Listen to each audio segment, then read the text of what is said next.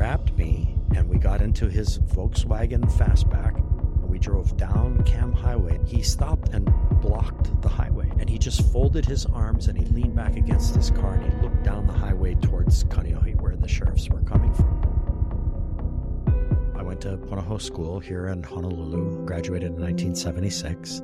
School for me was kind of a waste of time. Where school really happened for me was when I went home every day to my family home in Kahalu on the windward side of Oahu.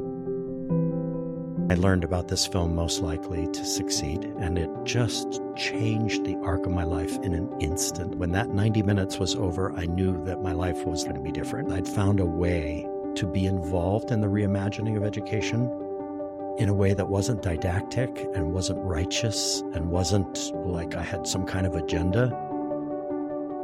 We live our lives oftentimes standing on the shoulders of giants. I stand on the shoulders of giants. Real world learning, real world challenges, student-driven learning. To me, that's the essence of education. In the teaching at La Pietro is where I found what I was looking for, which is Greater Good Radio. Connect, learn, heal, and grow is brought to you by Brain Gain Hawaii, a boutique executive recruiting, career development, and coaching firm. Learn more at braingainhi.com. Welcome to Greater Good Radio. Today's guest is Josh Reppun. Josh is the evangelist and host of What School Could Be podcast, former educator of 17 years, and just an all-around interesting and cool guy. So I wanted to have him on the show. Welcome, Josh. Glad to be here, Evan. How would you explain who you are and what you're doing? Actually, as it turns out, that's a really neat question because I've been thinking a lot lately about what the iterations of life are and can be and will be. And so I'm starting more and more to kind of see my journey as a series of kind of sub-journeys in a way. So, I went to Punahou School here in Honolulu, graduated in 1976. School for me was, and no disrespect, Punahou, but it was kind of a waste of time. Where school really happened for me was when I went home every day to my family home in Kahalu on the windward side of Oahu. That's where my learning playground really was, both the bay, Kaneohe Bay, and also the time that I spent with my family after I got home from school. So I graduated in 76. I spent a year away. We didn't call it a gap year at that point, but I spent a year working as a dishwasher at Pohainani Retirement Home, where my father was the doctor for that facility. And then I went to University of Oregon for a year. That was another waste of a year in the sense that academically I really didn't do anything. Spent a lot of time playing rugby and carousing around Oregon. And, long story short, ended up in the Bay Area. And the woman I was dating at the time took me to lunch at the California Culinary Academy in San Francisco. And I knew just like that that's what I wanted to be. The tall hat, the white coats, the whole thing. And so I became a chef. Later, I left chefing after about 10 years in San Diego and San Francisco, and went into hotel management, first in San Diego and then back here in Honolulu for Outrigger. So you can see these iterations of journeys. They're like chapters. And I've been thinking a lot about that. So after 4 years of hotel management, I decided that it was finally time to go get my undergrad or finish my undergrad. So I had a really dear friend who I'd met in San Francisco who lived in Iowa. So I decided to go to the University of Iowa, and I got my degree there. And then, Evan, I was motivated to learn, and I blew it out of the water. 4.25 GPA, got my degree in history. Wow. And along the way, my wife and I, now my ex-wife and I, had our daughter, Emma, who's just about to turn 32. And so eventually, because we were separating and divorcing while we were living in Iowa, I ended up back here in Hawaii. And so I worked. Then at that point, I knew I wanted to be a teacher. Strange pathway to becoming a teacher. One of the reasons why it happened the way that it did was because I got very frustrated in the College of Education at University of Iowa. I felt like I was being forced to take classes on things that I had been thinking about my whole life up to that point.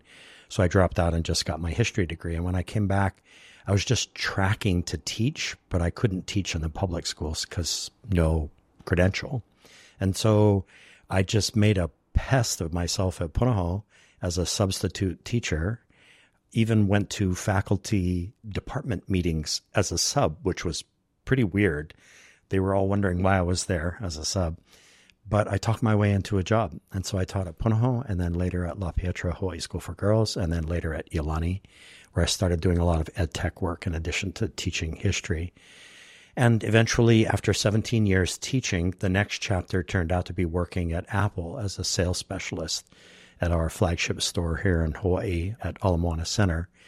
And along that pathway, that's when I learned about this film, Most Likely to Succeed. And it just changed the arc of my life in an instant. I saw it in August of 2015. And when that 90 minutes was over, I knew that my life was not going to be different. And I felt like I had found my muse. I'd found a way to be involved in the reimagining of education in a way that wasn't didactic and wasn't righteous and wasn't like I had some kind of agenda. It was just show the film and build conversations and see where it goes from there. And so here I am today in 2023. I'm an evangelist for whatschoolcouldbe.org, which is what Most Likely to Succeed became. Mm-hmm. And I also have my What School Could Be podcast, which is 3 years old now, and super stoked to learn a couple of days ago that a national organization, GettingSmart.com, listed me in their top 100 podcasts, number 6, actually, which just made my heart jump, and 70,000 downloads in over 100 countries. And it feels like this chapter that I'm in right now, I'm really starting to, it's kind of weird to say you're making a difference. It feels a little bit arrogant to say that, but it feels like I'm at a place right now where moving that reimagine education conversation forward is really starting to, build energy. It's really starting, it's fueled up. It's getting fueled up by a lot of people. And I feel like I'm making a contribution to the gas that's going into the tank on this. And so that's the kind of long introduction to the various chapters of my life and where I am right now. And I'm just thinking a lot about this these days, most especially because my daughter is a teacher, Emma. She lives in Marin County, and she just got engaged. So, you get very reflective in a moment like that. And just thinking that as I approach 65 years old in October, life feels good right now. It really does feel good. So, wow. Yeah. So congratulations on that with you and your daughter. There was a few things in here that I kind of picked up on. Can I ask you on that? For sure. So when you said Punahou, right? Because I went to Punahou too. Yep. And you said it was a waste of time. So what about it made it a waste of time? Yeah, that's a great question. And again, I think I guess I can speak for the entire Reppun Ohana, the family. I can't even count the number of Reppuns that have gone through. It's a lot of Reppuns, and there's still Reppuns there. There's still, and there will be for the foreseeable future. I think there's a bit of a love-hate relationship with the school, more or less. And I think what it has to do with is, that it's all about engagement. That's the focus of my work right now. How do we engage our young people in joyful learning that's purposeful, that's meaningful, that really taps them into the great problems that need to be solved in the world? And back in the 70s, there were big issues that needed to be solved. And I think when I look back on Punahou didn't engage me in that way. It still is, to a certain extent, a traditional school, meaning that kids are tracking towards college. They're taking traditional classes, sage on the stage, delivery of information, memorize, learn. And I'm painting with a broad brush, which is a little uncomfortable because I know that Punahou has huge streaks of amazing and innovative work going on the campus. But for me, back in the 70s, the school didn't engage me.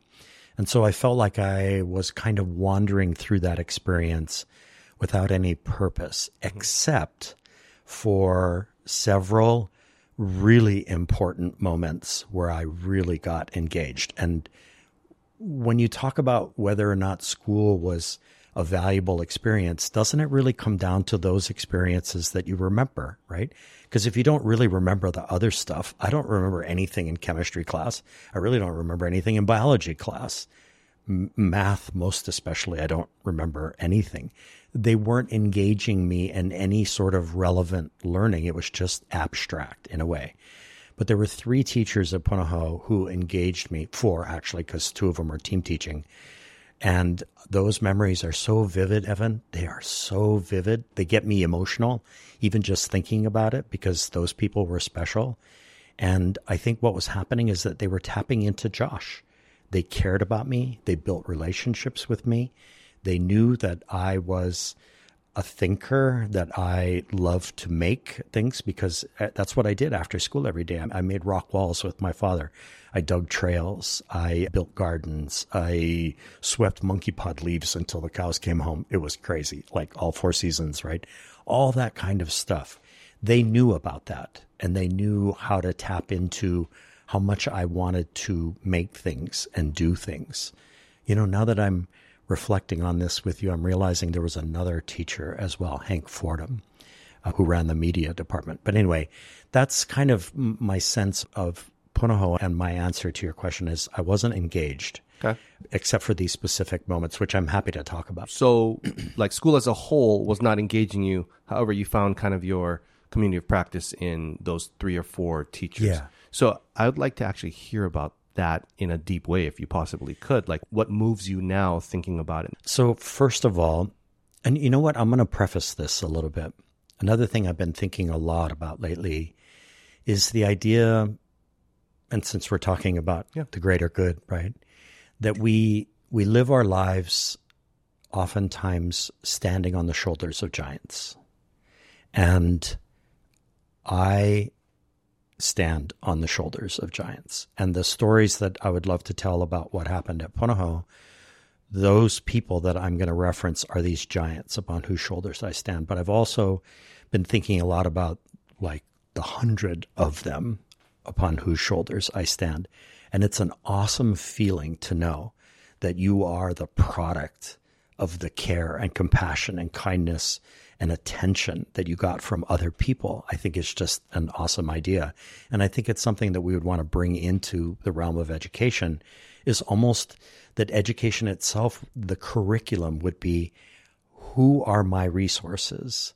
How do I build my life based on my relationships with other people? And how do I contribute to the greater good as a result of what I see in other people and the work that they're doing to build the greater good, right? So that's the preface. So the first person was Paul Doc Berry, who taught a class called, well, among many things, he was the guy who actually developed the economics course at Punahou, which had that outward-facing community service component to it. But that was after I left, yeah. So he taught fiction and film. And that class was amazing to me. I mean, here we were reading these works of fiction, and some of those works were translated into film, and we would study what was the translation from fiction to film. I mean, oh my God, what an idea to be able to do that, right? And I still remember watching The Graduate, because that's, you know, I'm not even sure that as a teacher you could get away with showing The Graduate in class these days. But Doc was like no holds barred. But anyway, I think what really mattered with Doc was that he wanted us to do something in the class, not just be academic, not just study these relationships between fiction and film, but he wanted us to do a project. So it's really the very first example, Evan, of project-based learning, where Doc assigned a project, and basically the project was, you got to make a film. And that film has to tell a story. And hopefully that story is going to come from words that were written somewhere, right? So I just remember when we got to the end of the class and you have our exhibitions of our projects, right? There were so many of my peers who were like, you know, my film is going to be, I'm going to go get my friend. We're going to drive to the top of Tantalus. I'm going to skateboard down and they're going to film me, you know, with a Super 8 camera. And that's going to be my film. And I was like, it doesn't quite fit the criteria for me. So the weird, geeky kid that I was, I took a James Thurber fable called The Unicorn in the Garden, and I brought it to life on film. And so it tells the story of this guy who wakes up one morning and sees a unicorn in the garden. Long story short, he gets all excited, tells his wife. His wife thinks he's nuts. She wants to get rid of him anyway. And so she uses the moment to call the guys in the white coats to come get him and take him away. But turns out they see the unicorn, and so they end up taking her away, right? It's a beautiful fable. It's awesome. So I used my brothers as my actors. My brother's horse became the unicorn. We made a cone and attached it to the horse's nose. We used my brother's farm Jeep. They were all farming in Waihole at that point. And we brought that story to life in Kahalu at my house. And I still have that film, converted it ultimately to CD, and then converted the CD to DVD. And now I think it exists on the web. I think I have it there. And the best part, I know that sounds crazy to say this, but the best part was I wanted to score the film. So this is how deep Doc took me into the translation of words to film. And so I thought that it would be really cool in that moment, because essentially it's a silent film. And I was hugely influenced by Charlie Chaplin and Laurel and Hardy and all that. So the influences were there. And so I went out, I don't even know how I did this because this was 40 years ago, more. I went out and found a pianist who came into class on the day that I presented my film, and he scored it live. Like, we used to go to the Cinerama Theater and you would hear the pianist playing, right? So it was honky tonk. So he scored it with a honky tonk score, and Doc went into orbit. And that was my greatest, hands down, greatest learning moment of all time. And it's because of him. It's because of Doc. Doc knew, I think, intrinsically, that if I were given that opportunity, I would seize it and run with it. And Doc ended up being a lifelong friend and mentor and guide and coach all the way up until the day he died just a few years ago. And I think that's really what teaching and learning is all about. His belief in me, his reaction to what I'd done, and then we took that as a cue to be friends for the rest of his life. And, you know, he's a giant upon whose shoulders I stand. You said it was the biggest teaching moment of your life. How would you describe, in a nutshell, like the takeaway, the teaching that you learned from that? I think the way to answer that is, so my wife, Cheryl Onsi, just retired as Hawaii Business publisher, Hawaii Business Magazine. I was very blessed. One of the silver linings of the COVID lockdown was that she had to come home and work from home. And I got a front row seat for 3 years of how you run a publishing business. It was beautiful, Evan, just beautiful watching her do that work. So about a month into her job, into that job, she came home one day. And, you know, when she took the job, you know how publishing works, right? There are many editions of the magazine that are already in the works when you come on as a publisher. That's true for any publisher. And so she didn't have any control over those previous but future editions of the magazine that were going to come out. So as soon as she came on the job, she started working on her first edition, but it would take a few months for that to actually surface as a printed copy. So I came home one day from my work at Apple, and she was sitting on the couch, and she was holding the magazine in her hand. And she looked up at me with this big smile on her face, and she said, "Look, I made this." And that was the first time in her life, because she spent 30 plus years in TV advertising, which is just mega spreadsheets to the max on screens. And right. So she was holding it, and this was this tangible physical thing. And she said, "I made this." And in that moment, I 100% knew what she meant. Because when I made that film back in 1975, that was my moment as well. That's the gift that Doc Berry gave me, was the opportunity to do something that was inside of me, for sure, to bring it out, to use all of these actors in my life, including the horse and the Jeep, to actually bring that story to life, and then to present it as a thing that I made that actually exists on at that time. While it was Super 8, so I had to show it on a Super 8 projector in class, and the score of the film. So to me, that's the essence of education.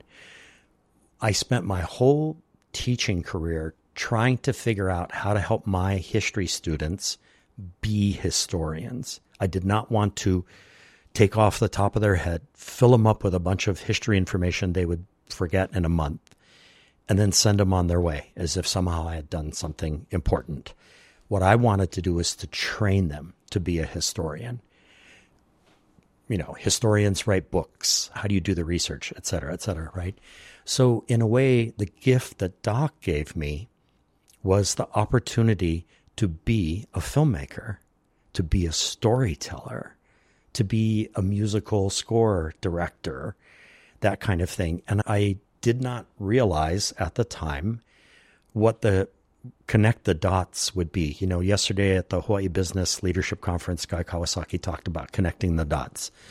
I get chicken skin, goosebumps, thinking about the idea that way back then, in making that film, you can now connect a dot from 1974 to 2016 when I actually made my first documentary film with Kelsey Matsu here in Hawaii that documented my patron Ted Dintersmith's first trip to Hawaii. And then I made another film after that with Sea Rider Productions. We co-produced it, co-directed it. The student shot it. It's called the Innovation Playlist. These are all products. These are things that you make, but it's a series of iterations that happen over the course of a life, including the podcast, right? I could sit down at some point after Ryan and Ozawa and I first built the podcast, the first episode, and say, I made this just like Cheryl did.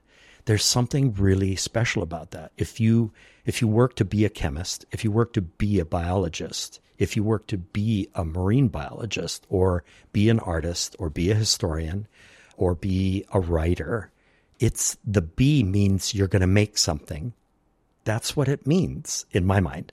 And I think if education were more about the being and less about the receiving of information, then we're on our way. Yeah.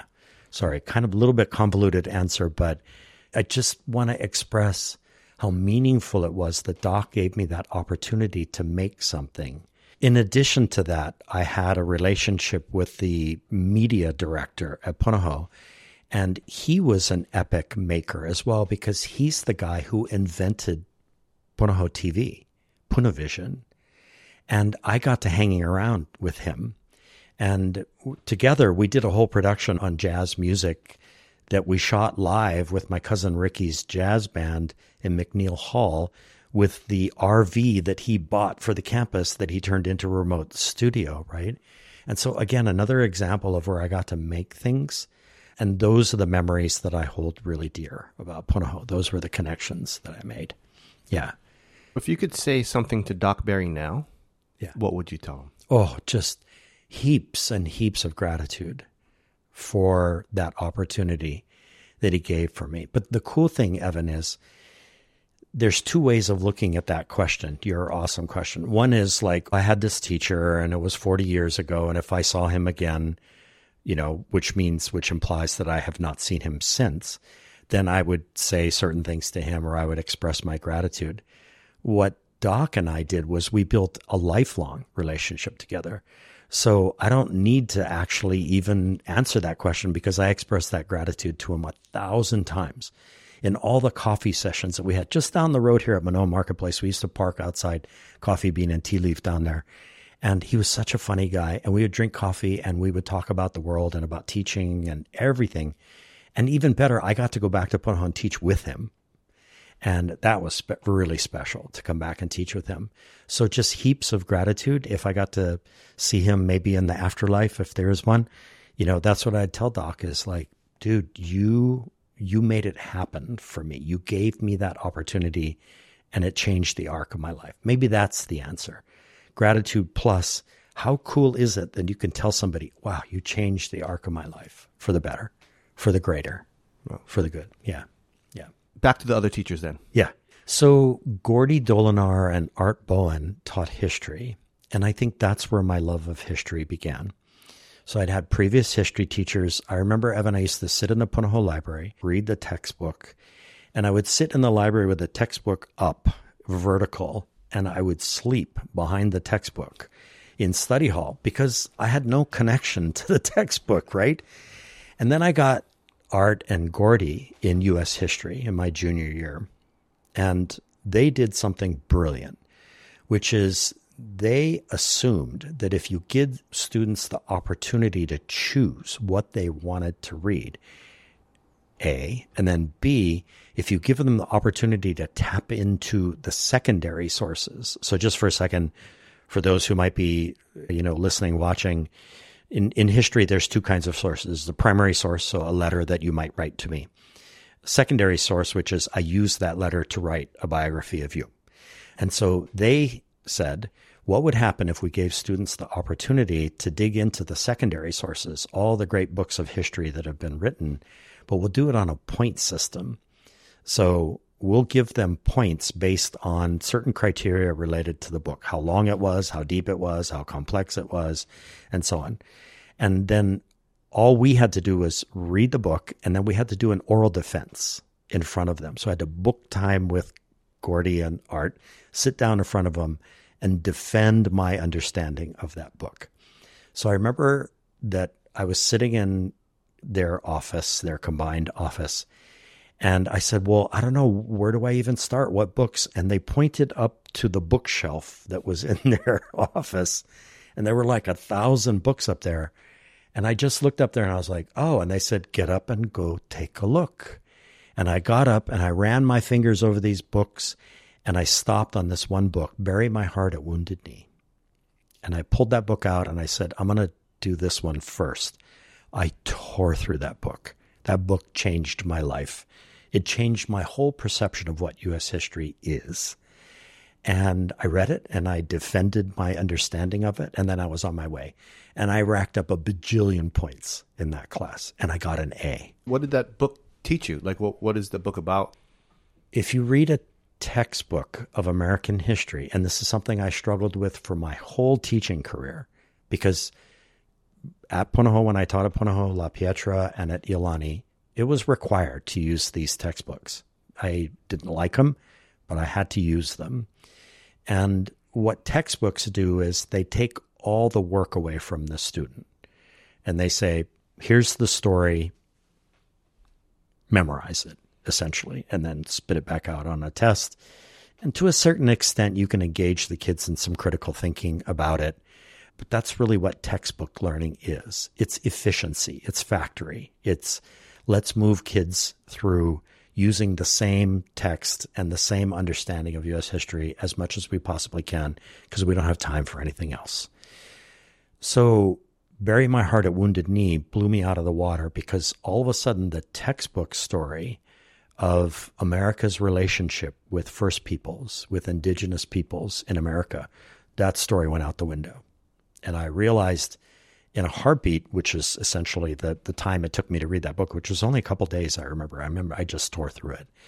I just thought to myself, okay, if the textbook story about this subject, which is the relationship between America and First Peoples, if this story is very different from what a textbook presents, then what are the other stories that are different? And I recall that was kind of my approach as I started selecting books from the bookshelf to start to read. And, Evan, at that point, in my family home in Kahaluu, my mom and dad's family, which is the 7 kids that are Dr. Fred Reppun and Jean Reppun's kids, me being the youngest, my sister Martha's the oldest, and the 5 brothers that I have, we had hundreds of books in the house. And we were all readers. I remember when I first read Lord of the Rings or The Hobbit, that one was incredible. Then with Gordy and Art, I started to realize that there were books everywhere in the house, and that somehow there was, like, depending on the choice, there was magic that could happen. So around the same time, I discovered the works of Alexander Solzhenitsyn, who's this dissident Russian writer who was imprisoned in a gulag for a good part of his life, and he kept fighting and fighting the Soviet Union and everything that was happening. I tore through all of his books. So you can see a theme that's emerging, right? Where the stories that would rock my world or my understanding of what the world is. And then it was just like off to the races. It's like, how much time is there to read all these books and still do the things that I love to do, play basketball, build rock walls, do trails, all that kind of stuff. And maybe this kind of circles back to why Punahou felt a little bit like a waste, except for these discrete moments where I was really engaged. Because you can imagine me going off to math class where I'm being taught, algebra, and I have no idea in the world why algebra matters. I still don't, by the way. I'll go into the ring with anybody about the worthiness of algebra in life. And I just feel like, I lost a good part of my life in the process of not learning, of being disengaged and being bored. And also, what's the opportunity cost that we can look at there? What could I have been doing in those hours that I spent in algebra completely disengaged and no idea why I was there? And pretty much every other class that was happening that way. So what Gordy and Art did was they engaged me, albeit through a sneaky kind of competitive process, like how many points can I actually rack up reading these books? But they knew the magic was going to happen. The points became an object for sure, and it's what got me the A. But what was really happening was Josh was being educated by all the secondary sources that he was tearing through. And take your same question, like if Art and Gordy were here in the room, what would I say to them? I'd be like, dudes, thank you. You did a magic thing for me. There's one other teacher, Roger Pfeffer, taught marine biology at Punahou for a long time. Dr. Pfeffer. Dr. Pfeffer. Mm-hmm. Boy, that guy was a complex character, in every way, shape, and form. Still around. I saw him at a Simon Place like last year, was amazed to see him. And so in the marine biology class that I took, again, the traditional approach would have been textbook, learn, quote unquote, air quotes, marine biology, absorb it, but probably not remember it. So what Roger was all about, Dr. Pfeffer, was about projects. So you can see that theme emerging here. Like even reading for Gordy and Art was almost like project-based learning, because I was the project. It was the education of Josh in American history and world history, as it turned out, because all the books I was reading at my dad's house. So when Roger said, okay, you're going to do a project, that happened to coincide at a very precise moment when my brothers had come back from college. They had become farmers in first Waihe'e and then Waihole and Waikane valleys. And so they were around as I was finishing high school, which is kind of magic to have family come back, brothers come back, right? They're Harvard trained. Like Paul went to Harvard, got his degree in biology and Russian studies. Charlie got his degree from Hamilton College in literature. John got his degree from Hamilton in literature. Like they did the thing. And here they are back farming, but they're not just farmers. They're like Harvard educated farmers, right? There's this beautiful film, by the way, that you can see on YouTube that was made by a young Molokai filmmaker. I think his name is Mitch Yamasaki. And it's 23 minutes long. And it's about Charlie and Paul explaining the biology and chemistry of organic farming. I think I've seen it. It's beautiful. Mm-hmm. Beautiful. Like it's a treatise on what it takes to make soil rich. I think I've seen it. And it's a beautiful metaphor for education as well, because that's what educators could be doing. That's what school could be, is actually creating organic soil so the plants will grow. Anyway, back to Roger, Dr. Pfeffer. So he assigns a project. Turns out that at that very moment, I had learned that Kaneohe Bay was under siege from invasive algae because sewage, secondary treated sewage, was being pumped into the bay. And it was causing the nitrogen levels in the water to come so high that these algae blooms would happen, and all of those beautiful mushroom reefs all inside the sandbar were all covered in this bubble algae, and it was killing everything there. So I told Dr. Pfeffer, my project is going to be, I'm going to clean one of those reefs completely. I couldn't do anything about the sewage, obviously, and later that would be corrected. There was some sort of consent decree about that, and then the pipeline was sent like 3 miles out, and it's tertiary now. And so the bay has come back, but that was many, many years later. So my brother Paul and I, we got our family rowboat. Strange thing, a rowboat, For the Hawaiians, it's always about paddling forward. For Europeans, it was about paddling backwards, which is so weird when you think about it. Anyway, we had a rowboat. And so Paul and I took the rowboat out to this one reef, and On this particular day, our goal was to clean the whole reef, to remove all the bubble algae. Huge aspiration, totally nutty aspiration. We got through like 7 hours of cleaning, and we'd only done a patch, like maybe 8 feet by 8 feet. It was crazy. We had no idea the scope of the problem. But something magical happened there, Evan. So we didn't just pull the algae off the reef and just let it float down to the bottom.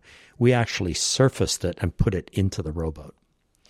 And so we eventually gave up. It was like, we can't do this. So we got up into the boat, and the boat's filled with algae. And so we're like, oh, well, we can't take all this algae. And so we dumped the algae over the side of the boat out in the open water. And what we discovered underneath were millions of tiny little creatures, little shrimps, little fishes, all kinds of little creatures that had been living in the algae and had essentially dropped down into the bottom of the boat that was partially filled with water. And I remember looking at this, and I was making all these connections to marine biology, right?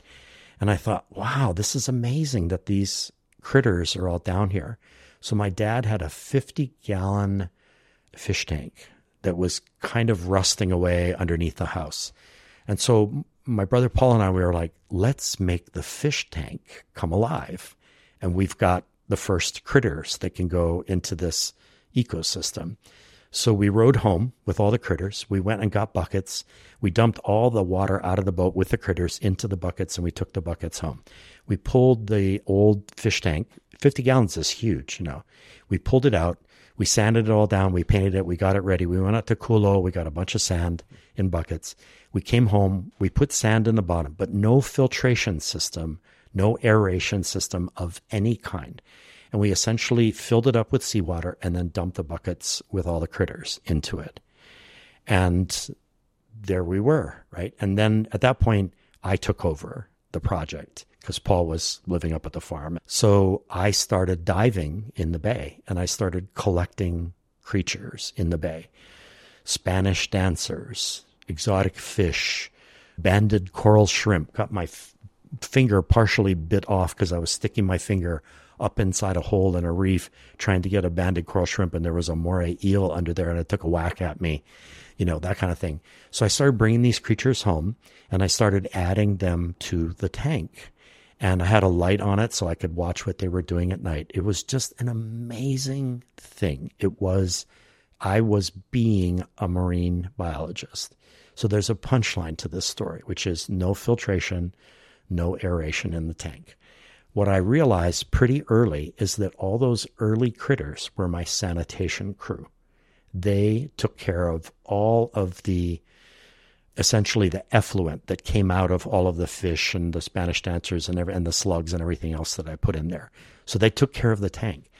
And what started to emerge out of the mist here in my brain and in marine biology was I was creating an ecosystem from the ground up.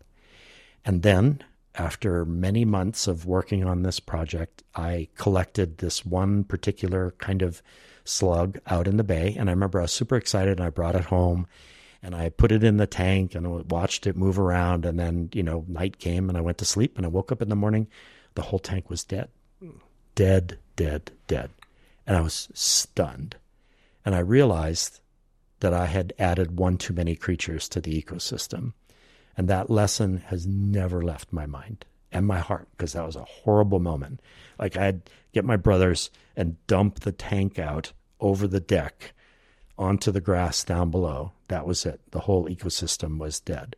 If that's not a metaphor for where we're at right now with climate change, I don't know what is. And who do I credit for that?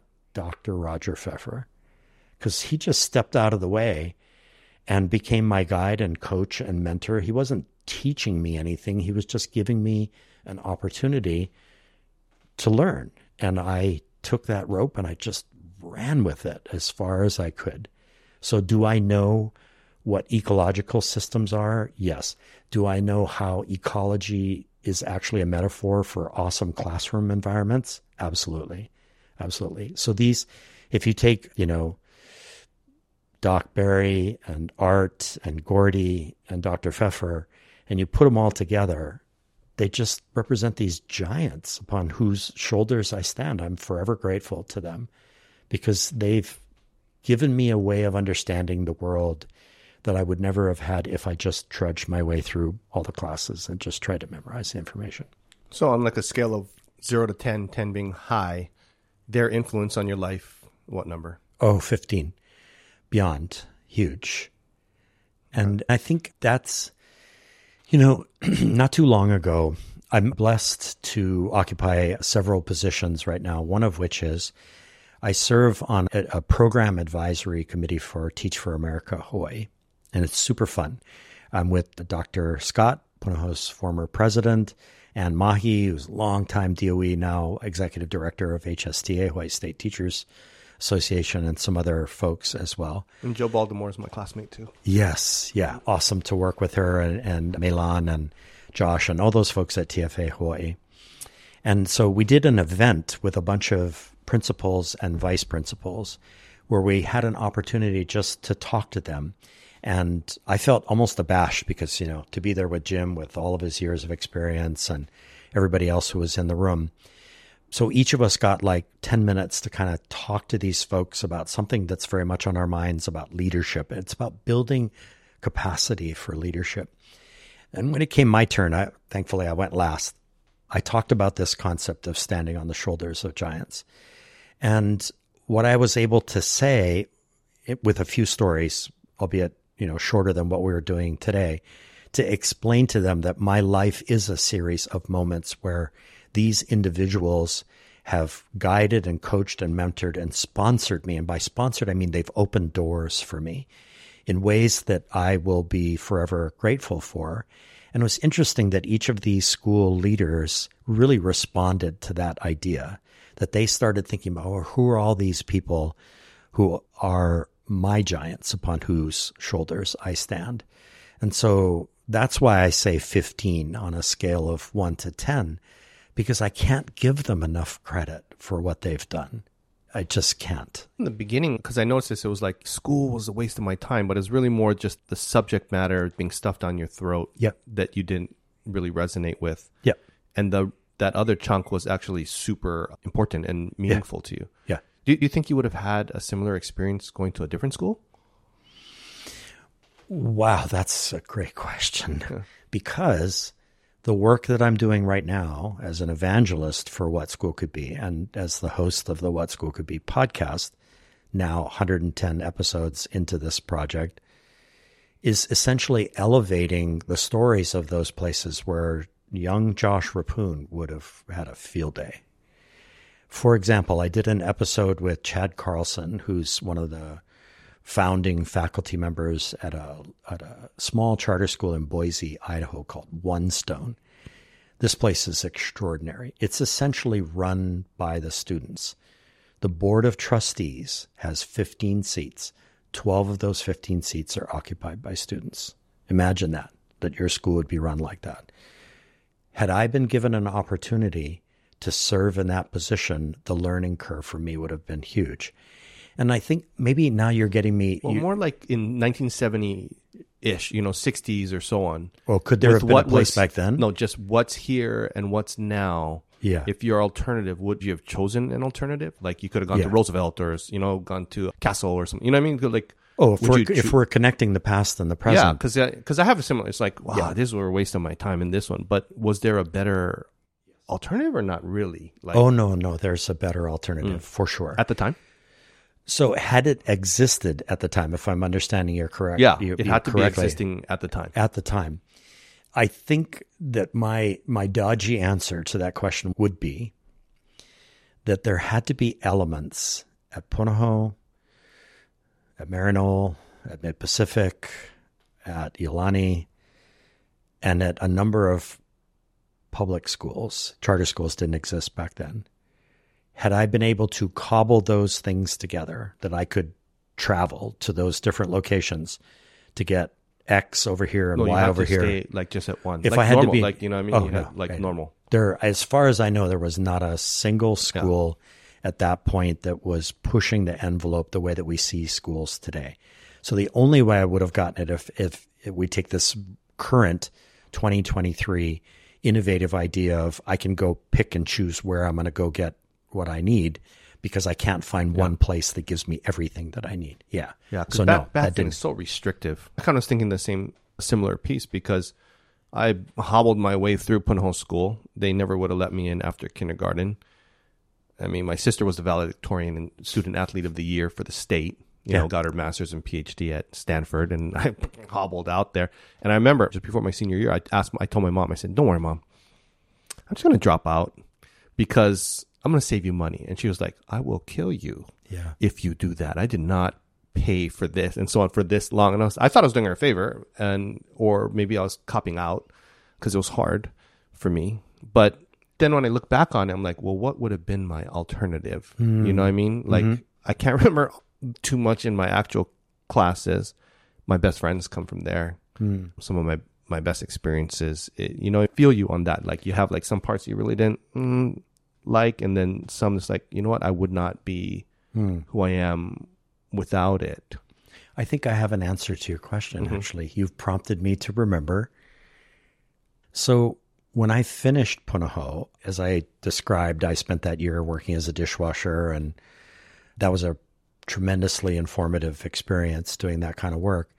But during that year, the Atherton Botanical Gardens on Kauai came onto my radar screen. And I remember thinking, wow, that's what I want to be. This is way before San Francisco, before being a chef, all that kind of stuff. Because we lived on 3.42 acres of property in Kahalu. And I think my dad wanted we all participated in the landscaping of that property. That's kind of what I was thinking about doing. So if Atherton Botanical Gardens, which had a post-secondary program that I could have gone to, and I almost did, boy, that would have changed the arc of my life. Had that existed as like grades 7 through 12 context, that would have been the school. I would have been immersed in something that I love to do, which is landscaping, but it also would have given me the freedom to pursue any sorts of academic types of studies that I wanted to do. Would you have given up your experiences with those other teachers that you have today? No. You know what I mean? You have to give that up. Oh, to go to the other one. Is that's the trade-off? So would you do it? That's a hard no. I wouldn't give it up. That's the paradox. That's the deeper part of that conversation is I kind of had to go through it to get my connection to those individual teachers, for sure. Yeah, that's why they mean so much to me, because to say that I would not give that up, I mean, you're talking about hundreds of hours of time and tremendous opportunity costs for me personally. All that other stuff that was going on at Punahou, but I would still go through it, if only to be with them. They're that special to me. You also think that maybe it's because those teachers in particular kind of saw you for you and allowed you to express yourself and be who you are versus trying to shove you, Josh, you should be an engineer or something, what I mean? And go and do all the math because that's what I think you should be. Yeah, absolutely. Most especially Doc, because I think what Doc saw was when we talk about being different, back then it had, maybe it still does today, a kind of negative connotation to it. But today we think more in terms of like this kid's different in the sense of they see things or they feel things differently. And so let's work with that difference and see where it goes with them. Personalized, differentiated, individualized learning. Doc saw that way before we even had the words that we use today to define that kind of thing. He saw that my differences, my nerdiness, my geekiness was very much related to the way that I was raised on the 3.42 acres and the extent to which the maker Josh was inside. Maybe one way to look at it, we all kind of know the story of Michelangelo, the painter and the sculptor, sort of famously taking a block of marble and seeing the David inside of it. And his job, as he described it, was to just take the marble away and to free the David out of it. It already existed. I see Doc as seeing me in that way, that he saw a David inside there and he just had to figure out the different ways to remove the marble so that I could come out. So what did that mean? It meant giving me a project to work on. And then I just ran with it. What did he do along the way? He helped me to understand how to translate James Thurber's fable, The Unicorn in the Garden, into an actual story that was on screen, if you will. His role as a guide and as a mentor and a coach in that were critical to that process. But he stayed with me through that process because he knew that what I was working on was actually bringing my own David out of that block. So it kind of works like one level on top of another there. And I think us as educators, if we think of kids in that way, that somehow, I just did an episode with a young woman, Serena Livide, who's a computer science teacher at Dreamhouse Academy in Eva Beach, which is a remarkable charter school whose twin pillars are identity and leadership. You got to develop your identity and you develop your leadership, but they have to go together, right? You can't be a great leader without really having a strong sense of your own identity. And she teaches computer science. I read out loud in one of my questions to her course syllabus description, which starts with the opening sentence, and you are the student, Evan. You, Evan, are a computer scientist. My job is to help bring that out of you. So if that's who we are as educators, and what kind of a life could we all be living if we each saw each other as blocks of marble, and that there's some very special David on the inside, and that our work is just simply to help kind of chip away so that that beautiful thing can emerge. What if you're not a computer scientist inside, though? You still have the opportunity to go through. The door is open to you. The door is not closed. Because if you start out saying you're going to learn computer science, the door's closed to me now. I'm not sure I find that relevant. Like, I don't know if that's what I want to be. But if I'm told I am a computer scientist, I can choose whether or not to embrace that or ignore that. But it's a different pathway when I go through learning. So Doc saw in me, you are a filmmaker. And then he helped me become a filmmaker. I am not primarily a filmmaker, but I've made some films now, and I'm very proud of that. Are you Hawaiian? We're German and Welsh, and we're escapees from the Russian Revolution. So my grandfather and grandmother, she was Welsh, he was German, Latvian German. They were in Russia at the time working. He is a doctor and she is as a governess when the Russian Revolution broke out, and they fled. And that very long and complicated story ultimately results in them arriving in Hawaii August 8th, 1918. That date just passed a few years ago. Unfortunately, we were in the middle of the COVID lockdown and couldn't celebrate it the way that we wanted to. We had to do a Zoom call. But it was a pretty remarkable thing to realize that the Reppun family had been in Hawaii 100 years now, more than 100 years. But there's no Hawaiian ancestry. But I think, it's funny, I was thinking I always thought you folks as like Native Hawaiians, because you do, they have the lo'i, you have all these, you know what I mean? Right. And in fact, over the years, it has often been the case where people are like, oh, you guys are Hawaiian, or you're Portuguese, or, something like that. And it's like, nope, that's not who we are. And I wondered where that question came from so often. I was thinking before today, again, along this theme of On the Shoulders of Giants, that my brothers, John and Charlie and Paul, who farm kalo and other crops up in the back of Waihole Valley, they're also giants upon whose shoulders I stand. They have farmed in the ancient Hawaiian way for almost 50 years now. It's wild that it's been that long. And I think to some extent, there have been moments of tension about the fact that they do farm in the ancient Hawaiian way, even though they have no Hawaiian ancestry. So over the years, I kind of laugh Tension at from who? Within themselves, or like from others? the community, right? And that sometimes when you walk in that pathway or in those shoes, there can be resentments about the fact that you're doing it in a way that's almost as pure or more pure than Native Hawaiians who are farming in the same way. There have been some tensions, and I don't know a lot about that because I'm not the farmer. I call myself the non-dirt Reppun. I live on the urban side over here in Honolulu, and everything's concrete for me. But I did grow up in middle school and high school working with them as they first began farming. Mm-hmm. And to watch them do what they do in that style, in that super ancient Hawaiian way, with the whole flow of the farm and the Hawaii and the way that they built the structures and the fact that they're off the grid and that everything is solar and then it's all sustainable and such honoring of ancient crops and all of that. To me, I just admire them so much. And of the three of them, obviously Charlie and Paul are just, I think, remarkable farmers.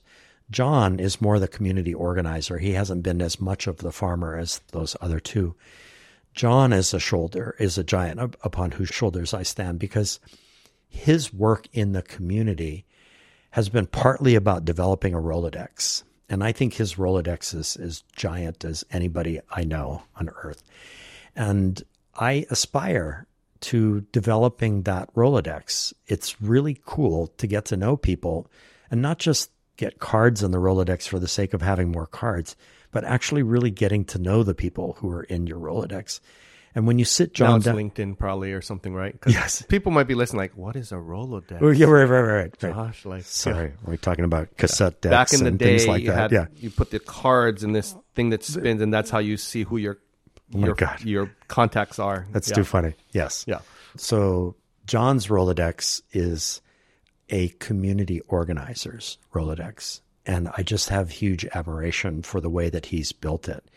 And what I mean by that is that he's done it firmly, with a lot of determination, a lot of fight when the fight needed to happen, but he's done it with kindness and compassion.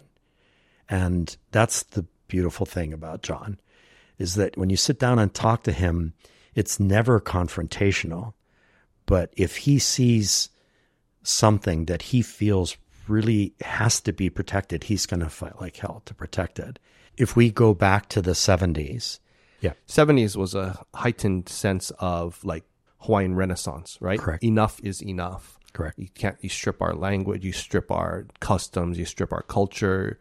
That's enough. Correct. So it's being forced into a box and not seeing any David in a marble. It's saying you're going to be whatever I want you to be. That's why I was wondering, like, could that unrest of the time, as well as maybe if you had that in your bloodline and so on, that also contributed to, do not shove this subjects down my throat that I'm not meant to be, and I want to, but I fully embrace these other areas. That's where I was kind of going with it. So then let me turn it back over to you, and let's see. That's an awesome connection.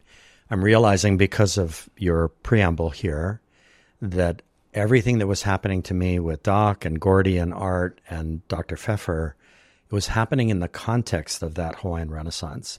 And it was more importantly happening in the context of the great fight over Waihole Valley, which unfolded during the 70s and ultimately came to an end because a visionary governor, in this particular context, George Ariyoshi, stepped in and bought the valley from Elizabeth McCandless for $6 million. Wow, chump change now. And essentially turned it into an agricultural park. But the decades of fight that went into that were enormous. And that was all at its boiling point when I was at Punahou from grade 7 Yeah, so you're 12. sitting right in it. You're feeling it. You're in the middle of it. Everyone's involved with it. The tension, that energy is surrounding it. And then you go to school and saying, you're going to force stuff on me that I'm not. Right. You know what I mean? It's like, no. Yeah. I can tell you a specific story that has huge meaning to me. I think that's one of the themes that's emerging out of this, is that which I remember is that which is what I was really fully engaged in. So I wasn't an active participant in the fight to save Waihole Valley because I was going to school and all of that stuff, right? But I was very aware of it. It was the topic of conversation at the dinner table every night. And slowly but surely, my father got involved in it. So Dr. Fred Reppun, 60 years in practice, Lanai, Molokai, and then eventually Kaneohe. And so as a community activist and organizer, in addition to being a doctor, he was a really important player in that process. And there was a lot of respect directed towards him, which is very meaningful to me. So there was this one night, Evan, when This is so funny. It's like Rolodex. Back in the day when we had the landline, and before we even had those like wonder phones where you could have two calls at the same time and that kind of thing. So us folks, us boys and my sister, we couldn't be on the phone because if a call came in from my father and he found out that we were on the phone and we ignored that call, we'd catch hell from him. And so one night, I think it was like 10 o'clock at night or something like that, call comes in and my dad answers the phone out in the living room. And he doesn't say a whole lot. And he's like, okay, thank you very much. And he puts the phone down. And only I was at home at that point. I think my brothers were in Waihole. They were already living in Waihole at that point. So the call that came in was actually from somebody who was a friend of his in the sheriff's department who alerted him to the fact that the sheriffs were on their way from town to come deliver the eviction notices in the middle of the night to the people in the valley. And if those eviction notices got delivered, then the story was over, right? And so my dad grabbed me and we got into his Volkswagen Fastback and we drove down Cam Highway until we got to this one bottleneck point that's right by Hakipu. And he stopped and blocked the highway with his car. And he got out. He just turned left and blocked the highway. And he got out and he folded his arms. And he had this, big shock of silver hair, and he was already in his like late 60s at that point. And he just folded his arms and he leaned back against his car and he looked down the highway towards Kaneohe where the sheriffs were coming from. And you could see their lights coming down the highway. And they stopped way like 100 yards in the distance. And he just kept looking and looking, and pretty soon they turned around and left. So he essentially prevented that moment from happening. And I'm this young boy standing there in the dark on the side of the road, watching this unfold. Oh my God. I mean, yes, Evan, you are right. The context for everything that was happening for me at that moment, that's one of those incredible stories. And so for me to go to school and to try to memorize information that had no relevance to me, that Punahou wasn't connecting with me in the world that I lived in, which isn't to say that every kid has some kind of crazy dramatic story like that. But schools today, to a much greater extent, are working to figure out what's going on in their students' lives and to connect to those lives. And that's the work that I'm doing as an evangelist for this organization, whatschoolcouldbe.org, because that's what we're all about, is what we call real world learning, real world challenges, student driven learning, and all that. But you're right.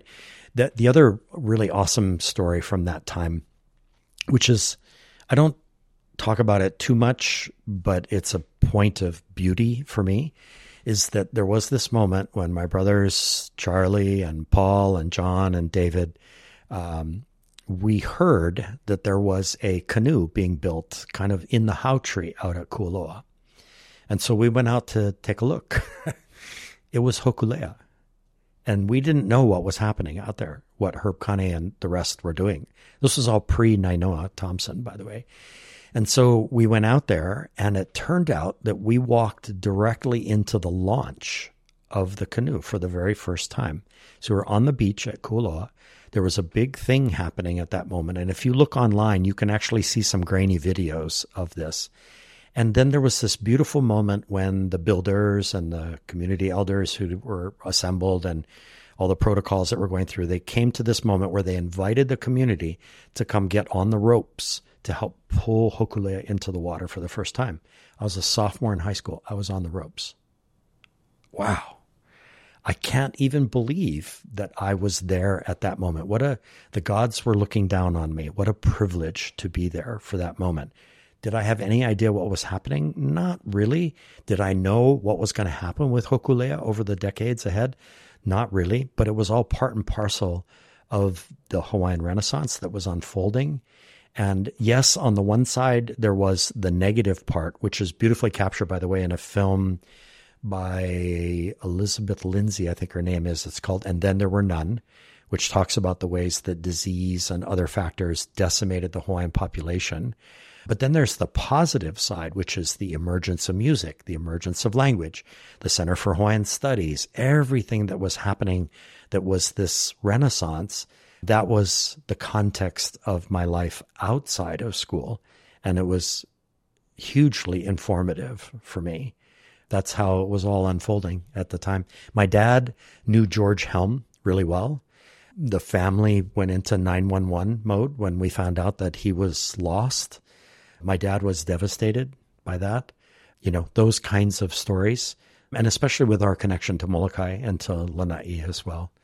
So this kind of circles back to what you were talking about earlier. No Hawaiian ancestry in the family, but a connection in a way that I think is deeply respectful to the history of Hawaii and all of that. I think we tried to do as much as we could to help move the Renaissance forward and to fight that fight in Waihole Valley. And now Charlie and Paul are on the very back end, and now they've negotiated new leases, and, the next generation of farmers is emerging. Charlie's son, Nick, is going to be taking over the farm. And as Charlie is now almost 80 years old, the next generation begins the farming process up there. And I have huge respect for what they do, and they're giants upon whose shoulders I stand. Can you recall the first time that your ancestry felt a real and meaningful connection to Hawaii? There was a lot of it when I was young. I mean, we had a Welsh, we sort of ignored the German part and we emphasized the Welsh part, even though it's a quarter.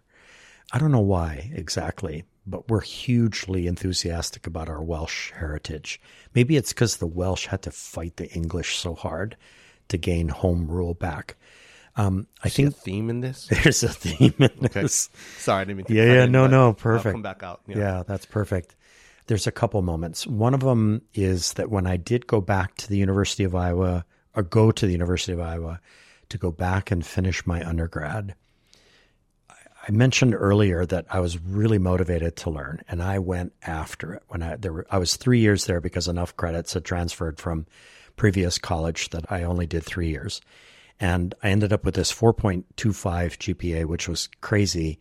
I didn't even know you could go more than 4, but I just was hungry. It was almost like Gordian art all over again. I wanted that grade, but I was also hugely motivated to learn and was sucking up everything like a sponge at University of Iowa. But the paradox of that is a hugely traditional school, delivering education in exactly the way most colleges do, which is sage on the stage, lecture, 300 kids in the class, all that kind of stuff.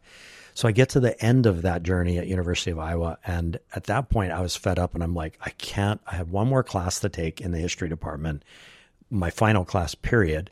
And I'm like, I can't do it. I can't sit in a lecture class for a whole semester. So I went to my history department chair, and I just begged him, and I said, please let me do an independent project on my own. And he's like, okay, go for it. And so I didn't have to go to class, but I got class credit for it. So what I did was I spent the entire semester in the University of Iowa library researching my Welsh heritage. And the theme that emerged out of that you've acknowledged here is fight. Like the Welsh fought tooth and nail over hundreds of years to eventually gain home rule back. I think it was in 1994, meaning that they were able to gain governance over their own affairs as a sovereign country within the United Kingdom. And so my immersion into that story, most especially about how the Welsh language was reclaimed through sometimes really small things like, what is the language when you go to get your driver's license renewed? So in Hawaii now, like there has been a strong movement to have multiple languages acknowledged, including Hawaiian. If you go bleep money out of a First Hawaiian Bank machine, you get the Olelo Hawaii screen first, or you get to choose whether, that's amazing, right? So I do this independent study. I learn about this great fight, but I'm still doing it in the context of my family, because even though I'm in Iowa, I'm still deeply connected to my family back home. So what was happening back home? My dad was in the middle of a titanic fight against nuclear weapons, the proliferation of nuclear weapons. He's the co-founder, I believe, of the Hawaii chapter of Physicians for Social Responsibility. Their argument was There's no medical response to the dropping of a nuclear weapon. Don't think that the medical community can help us. If a bomb drops above Pearl Harbor, it will decimate the entire city and there will be no medical response. So he spent the entire last 15 years of his practice and his life fighting that fight, working locally, nationally, and internationally to try to raise awareness around that. That was all happening while I was at Iowa. So I am studying my Welsh heritage, learning about that fight, and also thinking really deeply about what was happening with the latter portion of the Hawaiian Renaissance. Because at this point, Hokulea had already done remarkable things. It had gone to Tahiti. It was before it went to Rapa Nui. It hadn't completed the triangle yet, but it had done already remarkable things. And it had elevated so much about what was beautiful about Native Hawaiian culture and Pacific Islander culture and all that. So I think the point there that you've raised is context is everything. And I've lived my life through a series of contexts. So every chapter that I described early on, each chapter has its own context of something that was happening in my life. And out of that come these remarkable people whose journeys very much influenced me, including my dad. I mean, I actually screened a film that my dad had commissioned about what would happen if a nuclear bomb dropped a mile above Pearl Harbor. He had a local filmmaker, Puhi Pau, make a film about that. And my dad was the narrator of that film. I screened it in Iowa to a community in my little house in Iowa City. And I said, this is Pearl Harbor in Hawaii, but it could be like Des Moines. There's no medical response to that. So, right, context, I was kind of carrying the spirit in each iteration as I went forward. And I think over time, that sense of making a contribution to the greater good has been part of that all the way along. A lot of failures along the way, a lot of setbacks along the way, but it's a lovely thought as I approach 65 that I'm starting to get maybe a little bit good at making that contribution. And it's mostly through my podcast and elevating the stories of these remarkable 110 educators and education leaders from around the world who are just knocking it out of the park in terms of engaging kids in the way that I wasn't engaged except for Doc, Gordy, Art, and Dr. Pfeffer. That's who they are. They're the iterations, the reincarnations, although not Doc's still alive. So's Art. I'm not sure about Gordy. Kind of lost touch with him. But, they're these educators that I'm highlighting. In many ways, I'm highlighting them because they are who those guys were to me. And I want their stories out there to help influence the bigger picture of what it means to reimagine education here in 2023. So it's making a lot more sense to me now, who you are.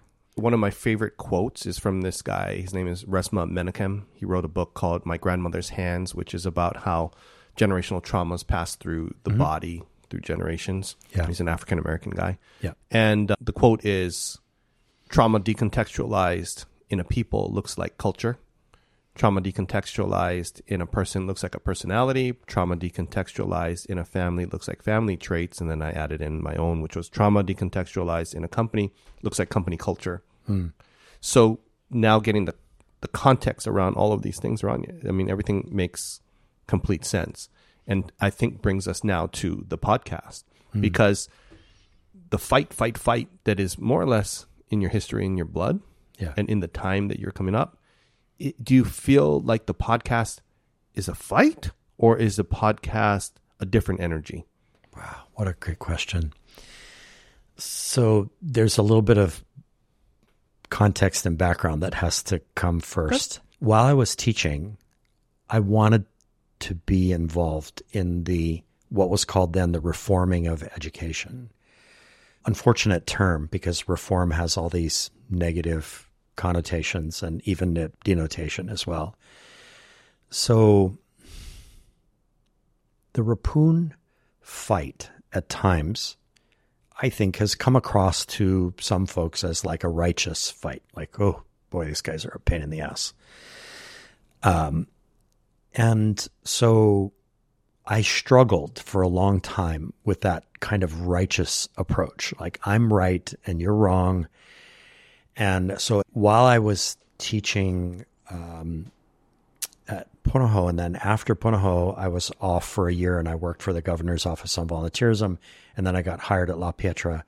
Right in that moment was when I started to work on my master's in education and ed foundations.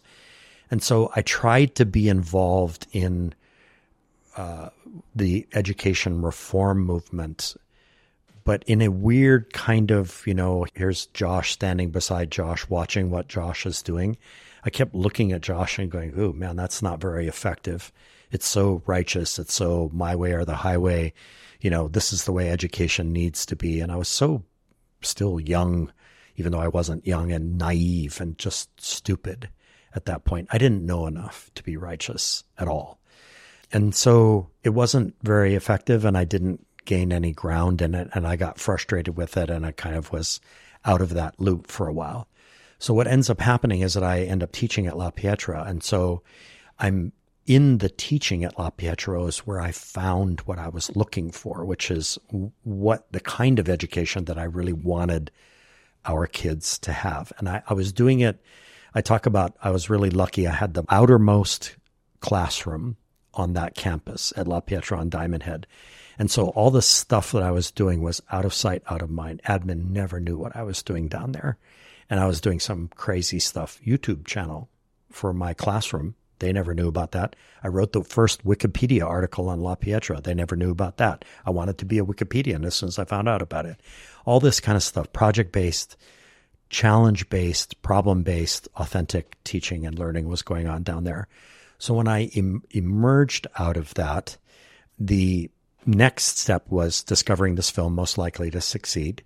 And I'd finished up at my time at Iolani, which was kind of frustrating as well because very, very traditional school, and now is starting to get ahead of steam about what I really thought education could be. And so after I saw Most Likely to Succeed and started doing these conversations, to answer your question, that's when the fight became a different fight. I'm definitely fighting. I'm fighting as hard as I can. And every episode of the podcast is part of that fight, but it's a different kind of fight. And I guess I try to walk on the humble side of the street here and say that I've found the non-righteous way of moving forward. It's not my way or the highway. There are just so many variations on this theme of reimagining education, not reforming education, that now my job in the fight is to just elevate the victories as we go forward. The One Stones, the dream houses, the Liger Leadership Academy in Cambodia. I can go on and on for each of these episodes somewhere in Kentucky. Carmen Coleman comes out on Sunday. What she did in the Jefferson County Public Schools over the last few years is remarkable. 100,000 students are now getting opportunities just like I had with Doc and Art and Gordy and Dr. Pfeffer. And so, yes, it's a fight, but now it's a fight where I know that I have a role to play in it, and that role is to elevate the stories of truly remarkable teaching and learning that really engages students and catapults them towards the David that's inside of them already. And so that's how the fight is going. I guess that's my way of responding now. It's no less intense of a fight. I just feel like maybe I've gotten a little bit smarter about how to do the fighting, which is to fight with evidence, to fight with stories, to be a storyteller, and let that be my fight as I go forward. Yeah. Okay. So if you can resonate with that feeling of fighting, right? That moving forward, the intensity of that, what's the emotion under that drives it? Another great question. Which is to say, or to ask, emotions. What's motivating you to do this? Because from emotions comes motivation. Mm-hmm. I want to know, as you go into like your heart, what emotions drive that fight, the intensity in that fight. If you ask my wife, Cheryl, who I tell every 2 weeks, shh, you got to be really quiet. 6 a.m., I'm recording a podcast episode. She rolls her eyes like, oh God, me and the cats, we got to be quiet in the morning. What happens, I generally record at 6 a.m. I'm done by 7:15. What she would describe to you as Josh walking on clouds comes bursting out of his little home studio And he's just like over the moon. And it happens every single time. I think her description of that is an answer to your question. When I feel like I've done a great job in helping someone tell their story of creativity and imagination and innovation and joy and learning, that just puts gas in my tank. And then I plunge. So it's a little bit of a roller coaster of a life. And I keep going from one moment to another, whether it's a podcast episode or connecting one educator with another, and now they're working together, one in Maine and one in Hawaii or whatever. It's moments like that. I'm going in and out of those moments. So emotionally, it's a little bit of a roller coaster, but somehow or other, I have found a way to walk through that life pretty steady. I feel good about that, Evan. Okay. I feel good. Okay. So what I heard on that was that when Cheryl hears you doing your podcast and you come out of it, you're at a intense high. Yeah. Right. And then you kind of come back down from that. You do it again and you kind of ride this wave.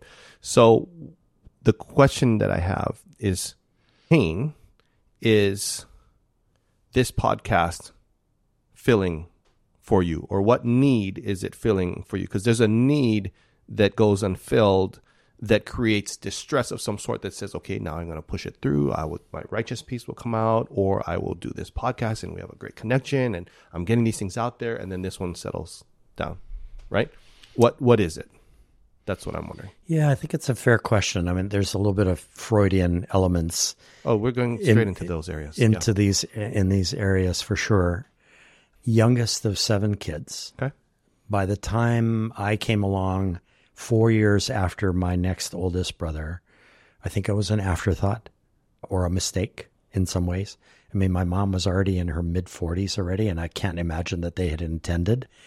And so little Josh, maybe as an afterthought, and all of the successes that my brothers have achieved, all of them, most especially the things that they've made in their lives, whether it's growing something or whatever. My brother Tommy is a pathologist, all of that kind of stuff, right? David, who lives on the Big Island and is the most amazing maker person I've ever known in my life. Jack of all trades. He can build and do anything, fix anything. Who was I in all of that? And I don't think there was any answer to that for most of my life. I have no regrets. I've lived a really interesting and varied life with a bunch of chapters that I would never give back because, being a chef or being a hotel manager, these are all things, right? But I think in the family dynamic, it was always Josh, the baby of the family, until recently, when I think I finally found my place in that whole thing. And so maybe a way to answer it would be, would my mother and father be proud of me? And I think they would. I think my mom especially. My dad, he wasn't a religious guy, but I always saw him as kind of a Calvinist. When we would row across the bay, Evan, all 6 boys in the rowboat with my father in the back, like he was some kind of Roman centurion. Row, it'd be like, like that. I think he loved that kind of thing. It's like, I have command of a small army of 6 boys, and I'm going to make them work. Like, that was my dad. So he didn't say, I'm proud of you. I don't ever recall him saying that. I know he was. But my mom, that was a different story. We lost her early. She was in her early 60s when she died of cancer, 1981, I think. But would they both be happy with the work that I'm doing, proud of the work that I'm doing? I think so, because their whole lives were about elevating the work of other people and working with those other people to get stuff done that would make the community a better place. But I think you're right there, which is, as the youngest of 7, not totally sure whether it was planned or not. And then your brothers and so on are just like, Harvard, Hamilton. They're just everything. Their accomplishments are just so much. Yep. Right. So when would be the earliest that young Josh would have felt that I'm not enough? Pretty early. And the reason I'm saying felt is because, prior to like 2 years old or so, you have no words. So, yeah. So when is the earliest young Josh felt that? I remember I would scream and cry going to the first grade at Ben Parker Elementary in Kaneohe, and my mother trying to get me, I just hated going to school in the beginning. I think elementary was So 4 or okay. 5? 4 or 5 years old? 4 or 5 years old. I think, well, actually, you've prompted me to remember a very specific story, which is in the 7th grade. Sorry, Punahou, I'm going to throw you under the bus here. In the 7th grade, Ed Ramju, my 7th grade English teacher, did a spelling bee for the entire 7th and 8th grade. And I don't remember at what point in the year, Evan, it was. It was probably a midpoint or something like that. And somehow or other, I was the first student called up to spell a word. And we're all readers and we're all writers, us Reppuns, but mostly we're terrible spellers. Don't know why. Something in the DNA. And my word was helmet, which I still can't spell. It's either hellmate, Hellmate, or Helmat, or something like that. That was my word. And so the first kid in the entire 7th and 8th grade misses the word, sits down, done. And now I got to sit for hours and watch other people spell. I still remember that to that day. Sorry, Ed, you're long gone, but I would call you up on charges. I would charge you. That was a criminal offense right there to do that. To put you up because he knew that you couldn't spell? No, that whole process to me is bankrupt. If I had no preparation time and if I had motivation, if I was entering a spelling bee, no kid who goes through the current spelling bee, which is kind of fun when you watch it happen, those kids prepare like crazy. It's like going to the Super Bowl or the World Series. You don't just stick any old kid up there on a stage and have them with no preparation spell a word, even a simple word like that. To me, that's just cruelty. And I'm angry about it. You can tell right here. I'm angry about that to this day. I was humiliated in front of the entire Punahou 7th and 8th grade. And I'll never forgive Ed for that moment, for putting me in that moment. So that's a very early moment where I just like, what place did I have at that point? I was a dumbass at that point.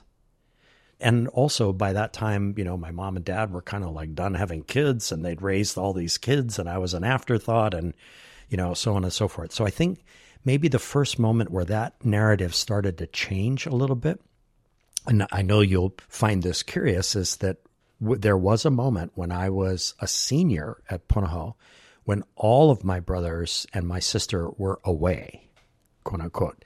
And so I was living at home with my mom and dad for the very first time. And we had a blast for that whole year. I was growing a garden. I was providing all the produce for our meals, the three of us, every night. And, just had a wonderful senior year at Punahou. Didn't study very much, but at that point I had lots of friends. And, my mom, after a football game, she was so exhausted at that point. I remember she came up to me after she'd helped make the, Portuguese bean soup and we were eating after the football game, the team. And she handed me the keys to the car. She said, "Don't drink and drive. I'm done." And that was it. That was the end really of her parenting of me. After that, we were friends. She wasn't parenting me anymore. That's when the narrative started to change, is that I really got to know my mom and dad. So are there pain points along the way where I still felt out of sorts? Yeah, absolutely. Were there points where I felt like when I became a chef, my dad was pretty stoked about that. And I won a couple of awards and a dessert contest and things like that. So you can see where the narrative becomes really interesting after that. But you're right. My whole life has been a slow, steady process of not being the baby of the family anymore and growing comfortable in that skin. That makes sense. Yeah. So if you take back to, let's say, 4-year-old Josh, right? And you have 4-year-old Josh right here. What do you tell 4-year-old Josh? What does 4-year-old Josh need? I would say to Josh, you are valued and I am with you for your whole journey.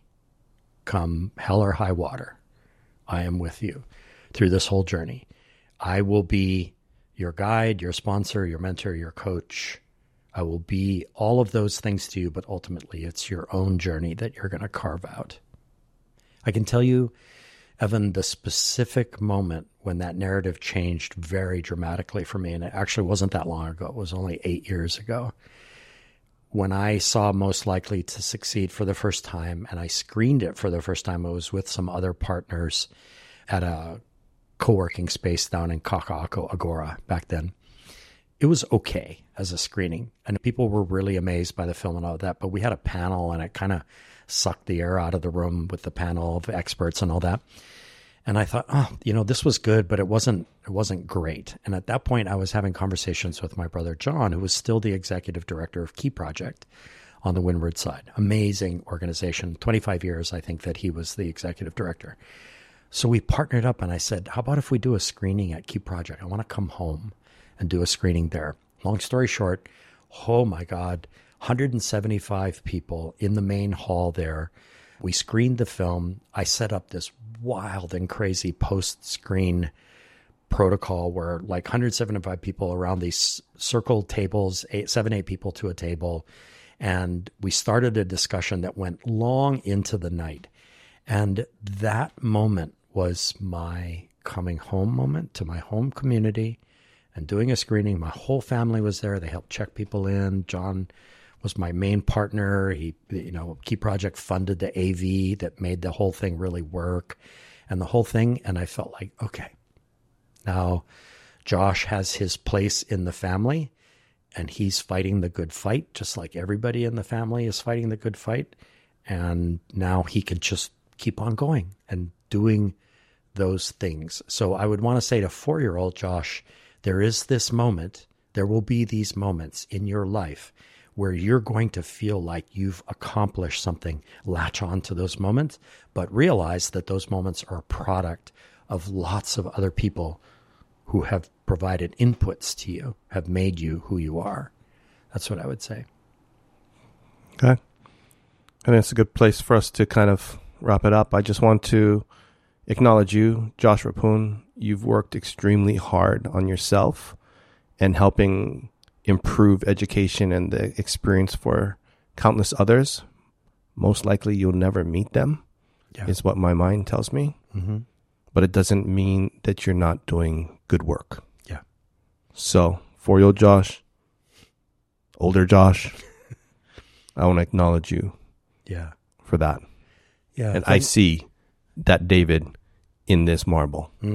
Thank you, Evan. As I mentioned before, I'll turn 65 October 18th, 2023, kind of a milestone moment because in a sense, I'm not the baby of the family anymore, but I'm still pretty young. And at 65, that means I got decades of time ahead of me to keep refining this thing. And it feels so good to know that. I mean, the God's willing, knock on wood, that I will remain healthy and happy or healthy to be able to keep doing that work. But yeah, it's nice. It's a nice feeling to come up to that moment. So I appreciate the opportunity to unpack all this with you today. That was fun. That was super fun. Super fun.